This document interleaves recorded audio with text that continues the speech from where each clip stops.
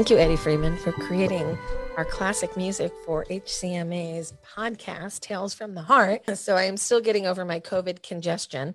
So I ask for your accommodation while I cough. So sorry, I'm going to try to put myself on mute for that. Good morning, everybody. It is a big day in my family. It is July 15th, happens to be 2022. But on this day, 27 years ago, my daughter Rebecca was born. So happy birthday, Becca. And I gave her cousin Jennifer an 11th birthday present of her own of a new cousin. So happy birthday to my niece Jen as well. So it's a big day in our family. Good morning, Marty. Welcome. Good morning, Lisa. And also happy birthday from myself to Becca. Amazing. It's hard to believe she's 27. As I was telling you, it does feel just like yesterday that I was eating sushi with her in Boston after her visit to Tufts, where she was, I don't know what that time, 7 or 8 years of age. It just seems like yesterday. It's incredible how fast time moves. But happy birthday, Becca. Thank you, Marty. Okay. So today our topic for the podcast is Center of Excellence is the theme for the month, and why do they matter and why are they important? So we're going to spend some time talking about that. And we're also going to, at the end of the segment, talk about vacationing with HCM and special considerations HCM families may want to think about when planning and plotting out their vacation so that they get the most out of their fun time away from their normal life and that they can truly enjoy their vacation and keep HCM in the back file for at least a little while. Marty. Yes. Why is it important for patients with hypertrophic cardiomyopathy to have high volume Center of Excellence care models available to them? The answer, probably first and foremost, is that we have to sort of kind of appreciate that hypertrophic cardiomyopathy, is a complex, heterogeneous disease, which means that there's a lot of variety to the disease, in terms of its expression, what could happen to patients. And therefore, it's a disease, therefore, where, there is a lot of weight that's placed on seeing lots of patients with the disease. You learn from that in a way that cannot be substituted by reading about it only or seeing only a few patients. So out of the experience of seeing the full breadth and spectrum of the patients and following them over time to understand what happens to patients too longitudinally, it's with that kind of experience that comes with a center of excellence that is seeing patients on a high volume basis, where you get an experience out of that really translates into better care for the disease. And that's really the essence, I think, of the rationale for what you deserve an enormous amount of credit for, which is putting together a system in the United States. That's what it is, a system and infrastructure of centers of excellence, where that expertise is concentrated and therefore care is provided to patients based on that would not be at the same level without such centers. So that's the basis of it. It's a disease you got to see a lot of in order to provide great care. That's the essence. So part of our patient navigation system is to help patients understand their individualized anatomy. Now, you and I have just very clearly denoted that this is not our first rodeo. We've been playing this game for quite some time already. Well, let me ask it this way. How many hearts have you seen that are exactly the same? Yeah, I mean, I think what we often say is that almost none of these hearts are exactly the same in a way. That is why we always sort of come back to the concept, the principle that HCM is an incredibly heterogeneous disease. Can remember reflecting back, 20 years ago, when, some of those very early HCM meetings in New Jersey, and my dad always putting up on as a slide, you remember this, heterogeneity to describe the disease. And, he he was right. I mean, it is an incredible spectrum to how these hearts look anatomically. There's enormous diversity, and you have to really appreciate that kind of anatomic diversity, understand it in order to also appreciate how best to deliver care here as well. So looking at the diversity of anatomy, we also now have a deeper understanding than we did 25 years ago of some of the genetic variants that could be responsible for some of these anatomies, the HCM mimickers, the phenocopies, right, and how to pull those out and make sure they get the right treatment as well. Yeah, I mean, I think people often say, so, okay, so what does the heterogeneity mean? It means that these hearts can look different, and they often do look very different. Obviously, there are similar characteristics that define a patient as having HCM, but within that, there's an enormous spectrum of how the hearts look anatomically, and also there's a lot of diversity to what happens to patients with the disease over time. So heterogeneity applies not just to structure, but also to what happens to patients. And the reason is, why is that? The reason is probably because the genetic diversity responsible in a large number of patients for this disease, incredible diversity in the number and location of gene mutations, and then 2 and 3 are other factors that we have less appreciation or understanding about, which are what we call kind of modifier genes.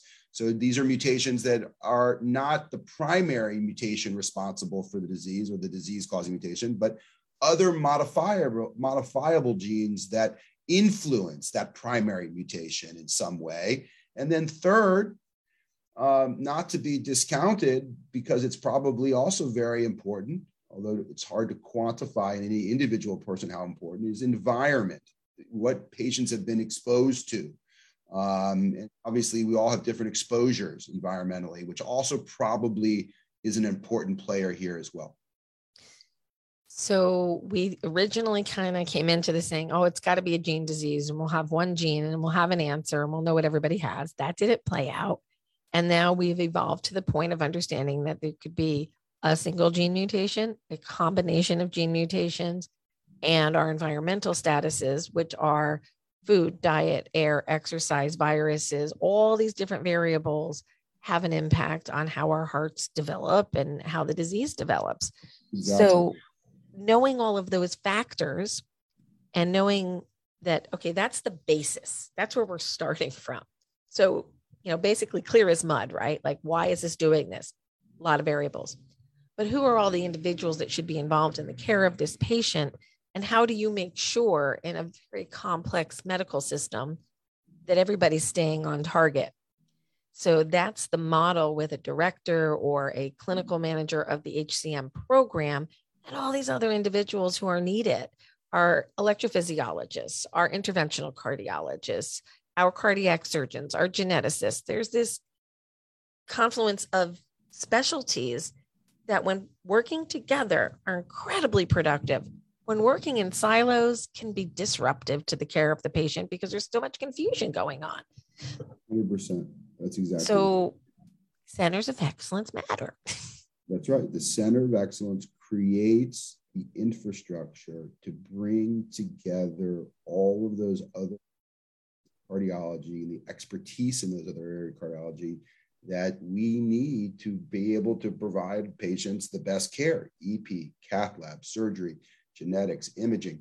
You got to be able to bring them all together so that everybody's on the same page, similar protocols, everybody's communicating together, and there can be one gatekeeper who's ultimately processing all that information to then provide the patient the kind of input and consultation that they need.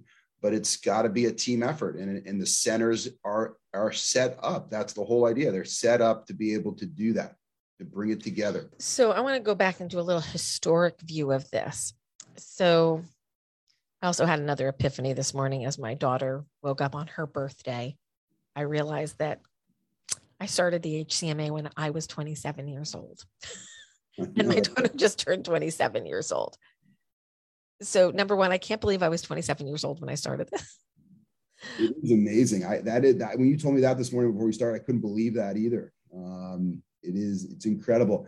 It reminds me of kind of when we found, when you hear that Dr. Brunwald started the at NIH and leading that branch at I think in his late 20s as well. It's hard to believe, you guys were able to start to accomplish so much so early. Hats off to you. It's amazing. I didn't realize it at the time that it was anything unique. And now I look back, I'm like, damn, I could have made those 30 under 30 lists all over the place if they had them back in the day, but we didn't do that. So anyway, when I started looking around for care models at that point, there were your dad, who was in Minneapolis at the time. He had just left the NIH. So you had the NIH program, which was problematic for other reasons. Your dad's program, Mayo in Cleveland. Mark Sherrod was seeing, I think he had like 150 or 200 patients in New York City at the time. The Brigham was doing research, but not a lot of clinical. And those were the first programs. Those were where we were like pipelining people to. And over time, it was very clear to me that A, most people can't afford to fly to a doctor. B, it's not always great to have your doctor, 4 states away. And that we needed to develop a community. And then I started going to AHA and ACC and Heart Rhythm Society meetings and meeting people and trying to get them interested in career paths in HCM. That was my human resource side of me trying to like build a business, but not a business, but build a system. Right. And it's 27 years later, and there are 45 of these programs now in the United States, more coming. But I get questioned a lot, like, how do you pick a place? Like, number one, we don't pick them. They have to come to us and ask to be part of the network. And there's a process, but we want to make sure that people are getting really high quality care. And we don't see HCM care. And I'm going to ask you for your feedback on this. The same way as, bypass and just regular coronary artery disease care and your general cardiology. You can't go to every single hospital or every single doctor and expect high level comprehension of a complex disease that is got a genetic basis and has all these different anatomical findings and the potentials for arrhythmias and structural abnormalities. You can't expect that from every hospital under the sun because it's a subspecialty care model. That's right. That's right. Am I right? Should it be available everywhere? Could it possibly be? I don't see how it could happen. No. I mean, it can't because, of all the things you just said. And also, it's just not a common enough disease to create the kind of level of experience based on seeing a lot of patients that we just talked about in the beginning that lead these in centers that you need. So it's just not common enough to begin with to really support that kind of idea that every hospital in every major city would have an expert HCM center. We'll never be able to get to that point. I don't know if we need to. I think, as long as we can provide excellent number of HCM centers to which the vast majority of Americans have access to, through a amount of travel, that's a goal that I think you may have already achieved at this point, and you could comment on that. But I think that's sort of where that's what we're looking at here, because we won't be able to really beyond that and then still be able to provide the level of care and excellence that you need. Something will suffer if you try to do that, and that will be, you just won't have the kind of level of expertise that you need. That'll be the downside. So I think we probably have about another 20 or so programs that could be built out in regions of the country that don't have coverage right now. And I have to say, no two centers are exactly alike. Right. They have different people, they have different infrastructures, they have different access points, they have different insurance coverage availability. Some of them are closed systems, some of them are community-based, some of them are academic-based. So there's some variability in the model. But I don't think that every hospital in every major city should have one, because you're going to dilute the experience. And when you get the really complex stuff, exactly, they're going to be shooting in the dark because they've never seen it before. That's the right word. You dilute when you do that. You create a situation where you just don't have the level of expertise that you need. That's right. So that's exactly right. And I also want to sort of say one other thing. So I think that part of this discussion too is, we talked about the fact that this is a disease where the centers are really incorporating a number of different areas of expertise in the service line to provide HCM patients the highest level of consultation care, EP, cath lab, surgery, et cetera.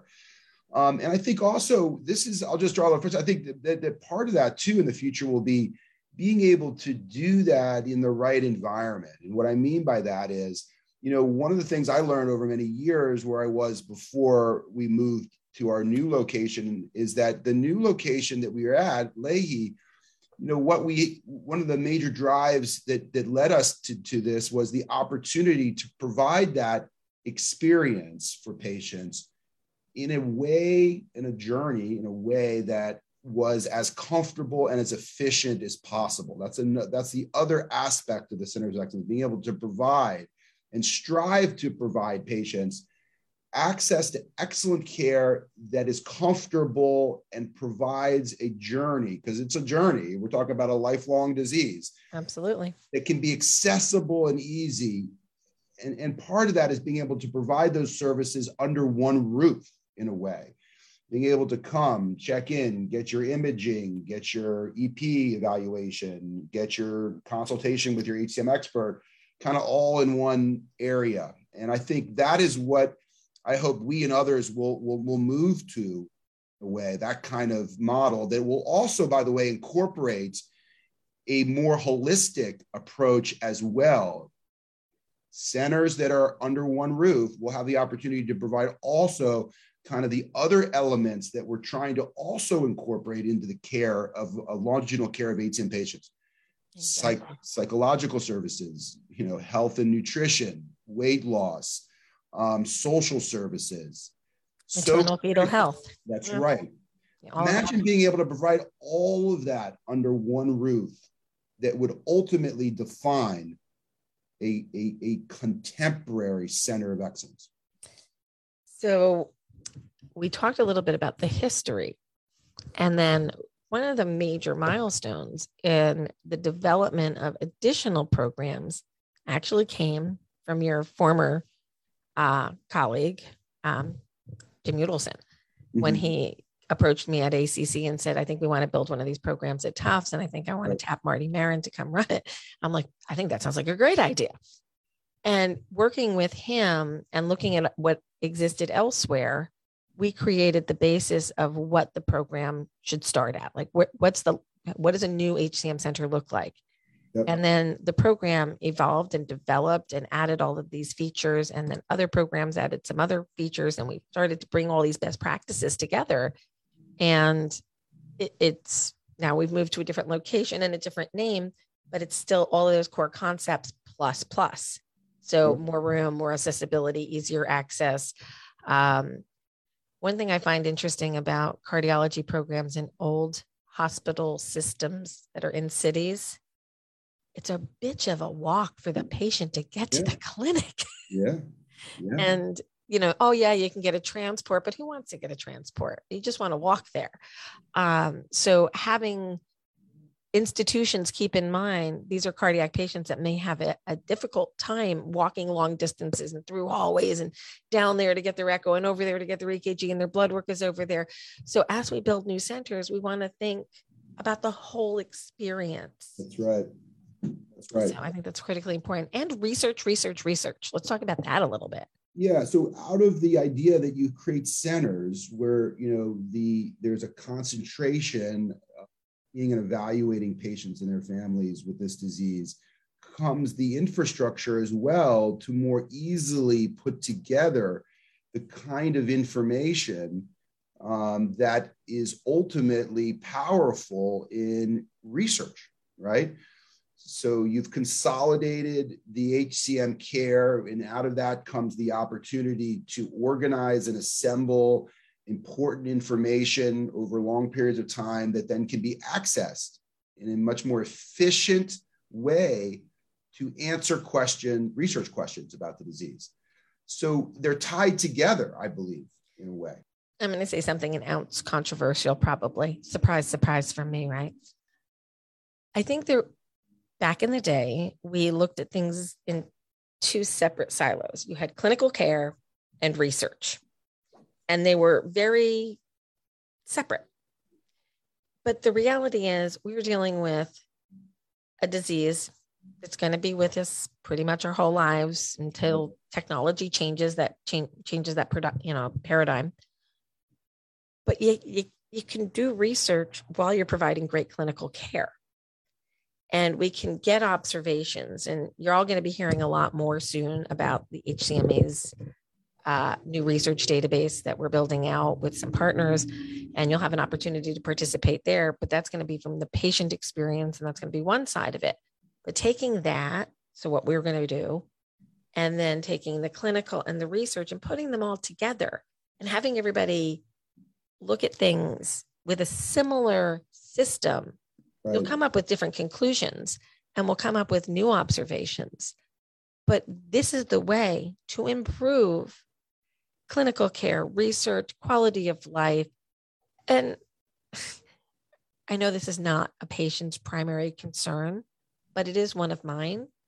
I want to make sure that our partners on your side of the fence, Marty, the clinical professionals, find HCM a rewarding place to work and an exciting place to learn and advance the science because they're passionate about it too.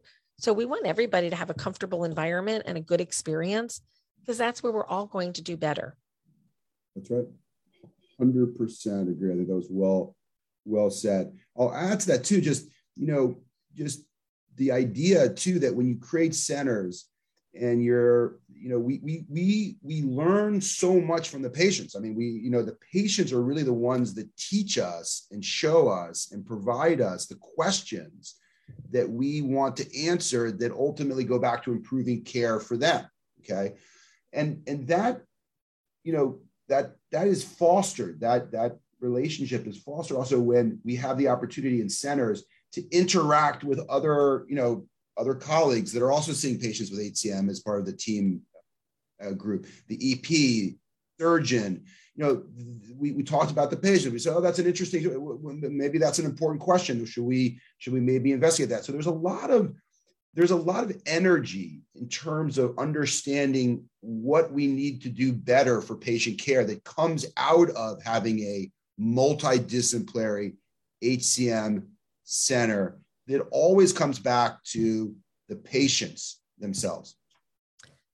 So one of the common things that I talk to an inquiring program about is, do you have a team that knows how to fight productively with each other?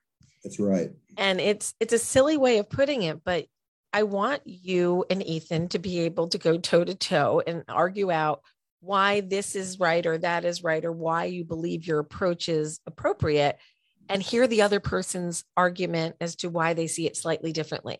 Because we're typically pretty much aligned, but there's some nuance issues. I'm going to use an example that I have permission from this individual patient to share today, and it's the birthday girl herself, Rebecca. So we're at a decision point with Rebecca. And I'm going to get people arguing about what the right approach is. And we will talk about this offline later. Her device is 12 years old. It is time to replace her device. She has a capped lead from the Fidelis lead issue of 2006 or whatever that was. And her current lead is showing an impedance that's going in the wrong direction. The impedance rates are going up. So the lead is not 100% what it was when it was put in, but it's not bad. But her last device lasted 12 years. Will the lead in the next device for the next device last 12 years, or are we going to go back in? Or is it time to do lead extraction, get the old abandoned lead out, get the wonky lead out, and put a brand new one in? So when she gets her new device in the next 6 to 8 months, that she has new leads. I can get everybody in the HCM community to give me a different answer on this one. I'm sure of that. But everybody's input is going to help her make the best decision, whether to extract now or later. But we need to hear all those different thoughts and why this strategy works over that. And we may never all agree on the strategy. The patient at the end is the one that gets to say, extract, leave, this is my choice, because you've all given me great input.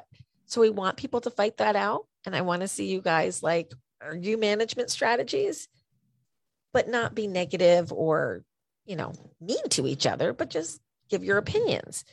And not every clinical environment has the ability to do that effectively and in a productive, positive environment while still challenging each other's beliefs. Your input on that? Yeah, that's exactly right. I mean, it's funny, you were just talking and, I was thinking that, this morning, every week on Friday morning, before things get going, we sit down, Ethan, myself, a lot of time, and we just talk about ideas, research ideas, that have come out of maybe a patient that we've seen, or something that's come out of a patient's management, from that week or at some point recently, and we go back and forth, and we hash it out, and we talk about it, and we decide, this is really interesting. This may be worth trying to find a way to explore it further. And so that's exactly it. That would never happen without the center, and the opportunity to have those kind of people around that foster that kind of creativity and energy that goes back ultimately into trying to answer really important clinical care questions for patients. That's the essence. And having that tight inner group is critical. And then you have kind of the next level of that, and that's your fellow center of excellence partners, where you can then say, hey, we have an idea. You want to play with this idea with us? And then we have more data. And that's kind of where we're moving with the HCMA and our medical advisory committee to be more organized in that, so that we can get everybody really working as a team in a different way. We're doing pretty good right now, but I think there's more opportunities to do better and to expand the patient voice in research questions in a more formal way. So I'm really excited about what's coming next. So everybody has to stay tuned to see what we come up with over the next couple of months as we develop out our new system. But this is all in partnership, and this is how we grow together. Right now, I've got 17 other programs with inquiries in various states of development. Some of them won't make it to the finish line because they just won't have the interest, or they don't have the knowledge or infrastructure to build it up.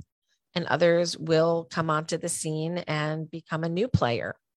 And it's going to take them, the newer players, it takes them time to get organized and coalesced and to become truly, truly experts.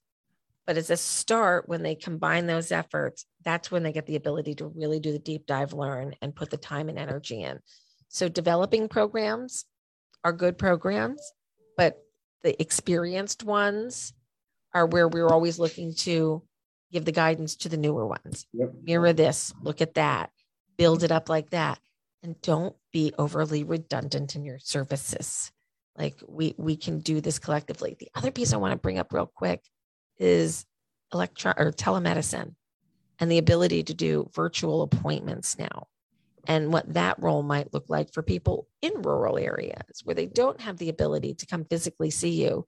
But with today's technology, they may not get the same level of imaging, but if it's not good enough, you can send them back and talk to their local doctors about what they might need to gather in imaging. But can you talk to me about what you think virtual medicine is going to bring to the HCM community? Yeah, well, I think we learned a lot about potential there in the last couple of years with COVID, since we really were forced, to jump into that kind of technology. It was starting to pick up a little bit before that, but obviously things took an enormous acceleration with COVID. And I think there's a place and going to be a place moving forward for telemedicine in the care of this disease, for sure. Okay. And the potential for it, though, the exact, how much of it will it be to me exactly yet. And what I mean by that is that there are a number of limitations and barriers right now that are preventing, I think, our full integration of that kind of technology. For example, let me give you an example. Like during COVID, the federal government said it was okay for healthcare providers to have telemedicine visits with patients, regardless of what state they resided in. Meaning that I'm for example, I'm boarded in Massachusetts, and that's where my license is. But at the moment now that COVID's over, I can't do a telemedicine visit for a patient who is living in a state that I don't have a medical license in. Okay. So that means that either I have to get a medical license in Vermont, New Hampshire, Maine, all these other states, and keep up with that to be able to provide telemedicine visits to them, or only confine that service to Massachusetts. So that's one example of a limitation right now that I think we need to, as a group, as a community, sort of figure out how to get around and overcome, or else it's going to be a much more limited penetration of the technology in the future. It just won't ever rise up to the potential that it could have. The second thing I'll just say is that although I think it's a great technology, and I think it's getting better in terms of, you know, how to access images and the pictures and the video and the clarity, et cetera. Nothing ultimately, to be honest, ever is going to replace the environment and energy and that ability to sit across from a patient with a complex disease like this and take them through it in a way that they will ultimately out of if it isn't together. That's my view. Okay. That you can come close, but you still won't get the greatest benefit if it's not in person. That's my feeling, having done this for a while now. I don't know what you think, but you know, I just feel patients get ultimately more out of the conversation, the engagement, the images, the education if it's in person. I think in person is far superior to virtual. Yep. But when there's no other alternative, I think virtual is better than nothing. Local right. expertise and leaving it there. So when there's those abilities to bring the specialist in, I do like that. I think it's okay. So let's be logical for a second and just be like real worldy. So if I happen to cross a state line, an imaginary border, nothing really changes. Your knowledge of hypertrophic cardiomyopathy is still what it was before. And if I traveled into your state to see you, then your state license covers you. But if you come across the line to me, somehow it magically disappears. You're still providing care to somebody based in like you're in Massachusetts and that's your licensing or whatever state it happens to be. So I don't see the logic of them denying cross-border consults because it doesn't pass the reality test. You're still under a license in one state, and I don't quite understand the logic of why that would change because it's over a telephone or a computer versus you driving there or flying. Like everything, it comes back to money. And I think if you kind of go back to tracing, it has to do with the insurers and having control of the flow of money for these visits and so forth. So states have, have been influenced, I think, heavily by that. That's a 10,000-foot, deal, but it kind of gets into that issue. Otherwise, you're right. There is no reason. There absolutely is no reason at all. In fact, that reason I just said doesn't make that much sense either, of course, but other than it serves the self-interest of certain people, but other than the patients. So you're absolutely right. But we need to find a way to get over that limitation somehow. And that is the role of the Legislative Advocacy Committee of the HCMA to bring those points to regulators and say, dude, it doesn't make sense for us. This is ridiculous. Let's talk logic and let's just do what's right, not what's going to put money in the insurance company's pocket, because we're doing enough of that already. So I want to pivot with the last few minutes here and talk about two things. I want to talk a little bit about vacationing with hypertrophic cardiomyopathy. And then I have a reminder announcement for an event coming up on Monday. So it's summertime. People are vacationing. What are Dr. Marin's tips for vacationing with hypertrophic cardiomyopathy? Well, I think here's what I'd say.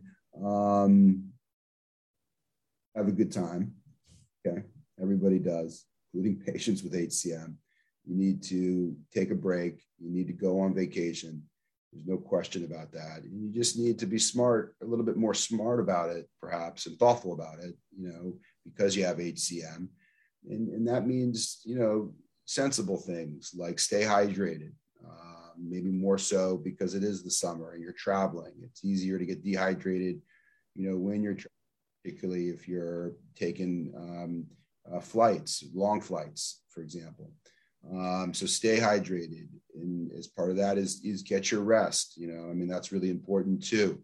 You got to take care of your body, maybe more so than others on vacation without HCM, of course. And that means getting good rest. That means, trying to eat well, be thoughtful about what you're drinking otherwise, and things in moderation, and just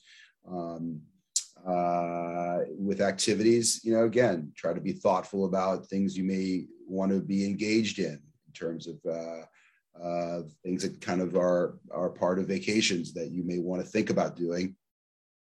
Thoughtful there doesn't mean don't do it, but it may mean modification a little bit to do it. Things like that. Take your meds. If you're flying, take your meds with you, and don't check them, on the airplane. I think everybody's hearing all these horror stories about luggage being lost or at least not getting to you when you need it to. So carry your meds with you on the plane, so that you have them. Those are the kind of things that, I would say to be cognizant of. So I will add in that there are a lot of different kinds of vacations.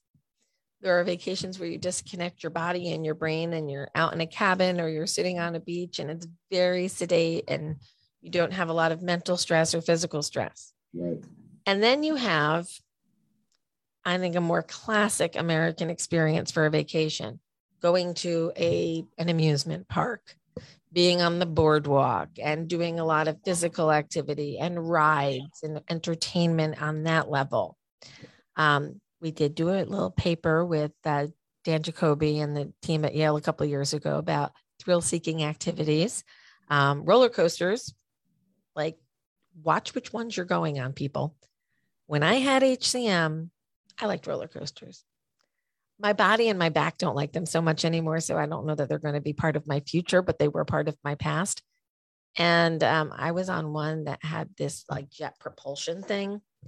And by the time I got to the top of the first hill, I was almost unconscious because it had so many G forces behind it. And I thought I was going to like die on the roller coaster. But then the next roller coaster I went on didn't have that propulsion and it was fine. And I learned I don't want to do the propulsion ones anymore. That was bad. So if you're going to do those activities, really stop and think about, should I do this with this heart? And really think about it carefully. Water parks, it's exhausting and you get dehydrated. And if you're in a water park and you're not thinking, well, I'm in water, but you're not drinking water, so you can get dehydrated a lot easier. So think about those types of things. And I know if you're a young family and you got little kids and they want to go do all these entertainment things, you're going to have to pace yourself a little bit because you want to have fun and you don't want to expend all your energy on one day and have 3 bad days to follow. So take it in moderation, think it through, take breaks, get the rest, watch the alcohol and the salt. I don't know where it hides all year long, but when I go on vacation, I find all the salty food and all the really good drinks. So watch what you're drinking, watch what you're eating, just be cognizant of what's going on around you and have fun, relax. Right. Anything people should avoid during vacation, Marty, other than the dehydration thing? Just the usual things that we recommend avoiding otherwise, or similar types of activities to those, that we often talk about restricting patients or the patient should avoid. Other than that, you just have to be thoughtful, that's all. I will add one final thought on this. And I got stuck here many times myself. We want our families to have fun. We want to have fun ourselves. And sometimes we may decide, I'm just going to suck it up and I'm just going to push myself. It won't have a good result. No good can come of this. It doesn't have to be a catastrophe, but it's going to make it less fun for you by trying to make other people happy. So I started doing this year. I have an expectation conversation with everybody that I'm going away with. These are my expectations. This is what I want to accomplish this trip. And this is what I need to worry about. And I set it in advance. And I make sure, like I went down to the Florida Keys. I need to get out on the water one day. I need to be by the pool one day. And there needs to be a tiki bar one night. This is what I want to accomplish while I'm on vacation. Beyond that, it's all just fun and fun. And I knew I wanted to rest. And I made it very clear that this was a restful vacation for me. And it worked. I found several tiki bars. I found lots of fun time on the water. And I did things that I had set the expectations for. I have to say I stole that from Brene Brown. So thanks, Brene. Not that she's ever going to listen to my podcast, but if she does, hey girl. But I think it's really good to set expectations and be clear. And if you have a child with HCM, have that expectation talk with them in advance. Look, I'm going to remind you to drink. I'm going to remind you to do this. So I want you to have fun and have a good time. So there's that. Anything else there, Marty? No, I think that's well said. Okay. Monday at 2:00 in the afternoon, we are running a very special segment here at the HCMA. It is a webinar. You can enroll for the webinar on our website. I don't have Ross with me today to drop links in Facebook, but I'll put one in there later. We will be holding a session that I personally asked for. I did not know what I was asking for was such a complicated thing to ask for, but I've asked the representatives from Bristol Myers Squibb and the CAMZIOS team to come please explain directly without a filter from them to the patients what the REMS are, what the label is, who their patient navigators are and how that system works, and what the access reimbursement issues are and how patients who are interested can get enrolled in these programs. Unbeknownst to me at the time of the ask, this is not something pharma typically does. And it had to go through several levels of review with the regulatory department to make sure that we could do this. And, they've done all their due diligence, including notifying the FDA that they're doing this. So it's a very special event this doesn't really happen. And they will be speaking directly to all of these points. And in addition, I've invited a gentleman from an organization called PATCH, which is a cardiovascular access point issue coalition that we belong to. And this gentleman, Gavin, is going to come and talk about Medicare Part D and how it actually works.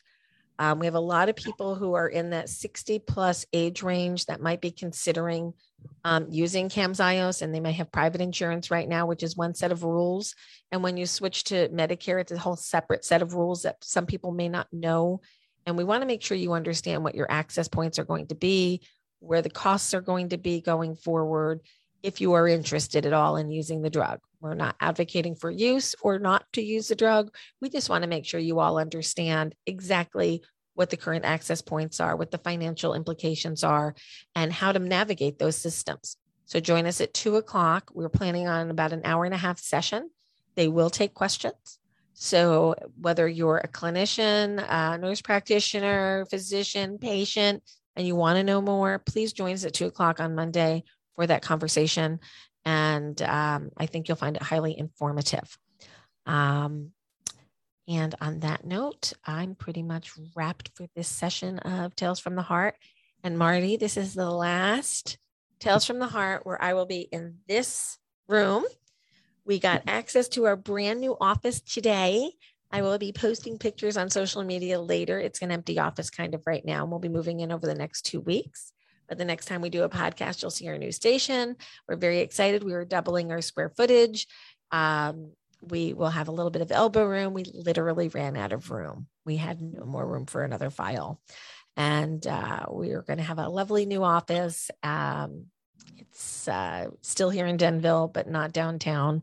But we will still be part of the Denville community when we'll be right on the Rockaway Township border. So my commute got cut in half. It's now like 4 miles. Everybody hates that part. Congratulations. That's awesome. Well deserved for everyone. Yeah, it's a good time for us. We're growing and we've got a lot of good projects going on. So people will hear more about that stuff soon. Marty, hang with me 1 minute while I say goodbye, because there's one other thing I need to wrap up with you. Thank you all for joining this episode of Tales from the Heart. We'll see you next week, where we will have Dr. Alex DeFeria from UPenn, who is our big-hearted HCM community member / physician, who's going to share some insights about his life with HCM and his clinical experience as well. So we'll see you next week, and thank you very much. Have you enjoyed this episode of Tales from the Heart? We hope so. Please visit us at 4hcm.org, become a member, become a donor, become a volunteer. Great news, everybody. HCM Academy is now available online. What is it? It includes online sessions, learning about hypertrophic cardiomyopathy, patient stories about HCM and their management, and an opportunity to join online live with an HCM specialist to go over the slides, ask questions, and dig deeper into your understanding and knowledge of HCM. All CME courses are free, and you can find them at 4hcm.org or at thehcmacademy.com. The Big Hearted Warrior Tour continues. For the latest dates, please check 4hcm.org. And thanks to our sponsors, Bristol Myers Squibb, Cytokinetics, Invitae, and Boston Scientific. Did you know discussion groups are available at 4hcm.org Monday through Friday? Almost every day you can find a discussion group. Whether you're interested in learning more about ICDs, pre-myectomy, screening your family, there's a discussion group for you. Even if you just want to learn how to balance your mental health, we have that too. So please join us for one of our live discussion groups, moderated by a peer volunteer, and you can sign up in advance at 4hcm.org. Just check the calendar for events. Please contact the Hypertrophic Cardiomyopathy Association at 4hcm.org or by calling our office at 973-983-7429. You can contact the HCMA by email at support@4hcm.org. Tales from the Heart, a podcast from the HCMA, is made possible through sponsorship from Boston Scientific, Cytokinetics, Tenaya, Invitae, and Boston Scientific.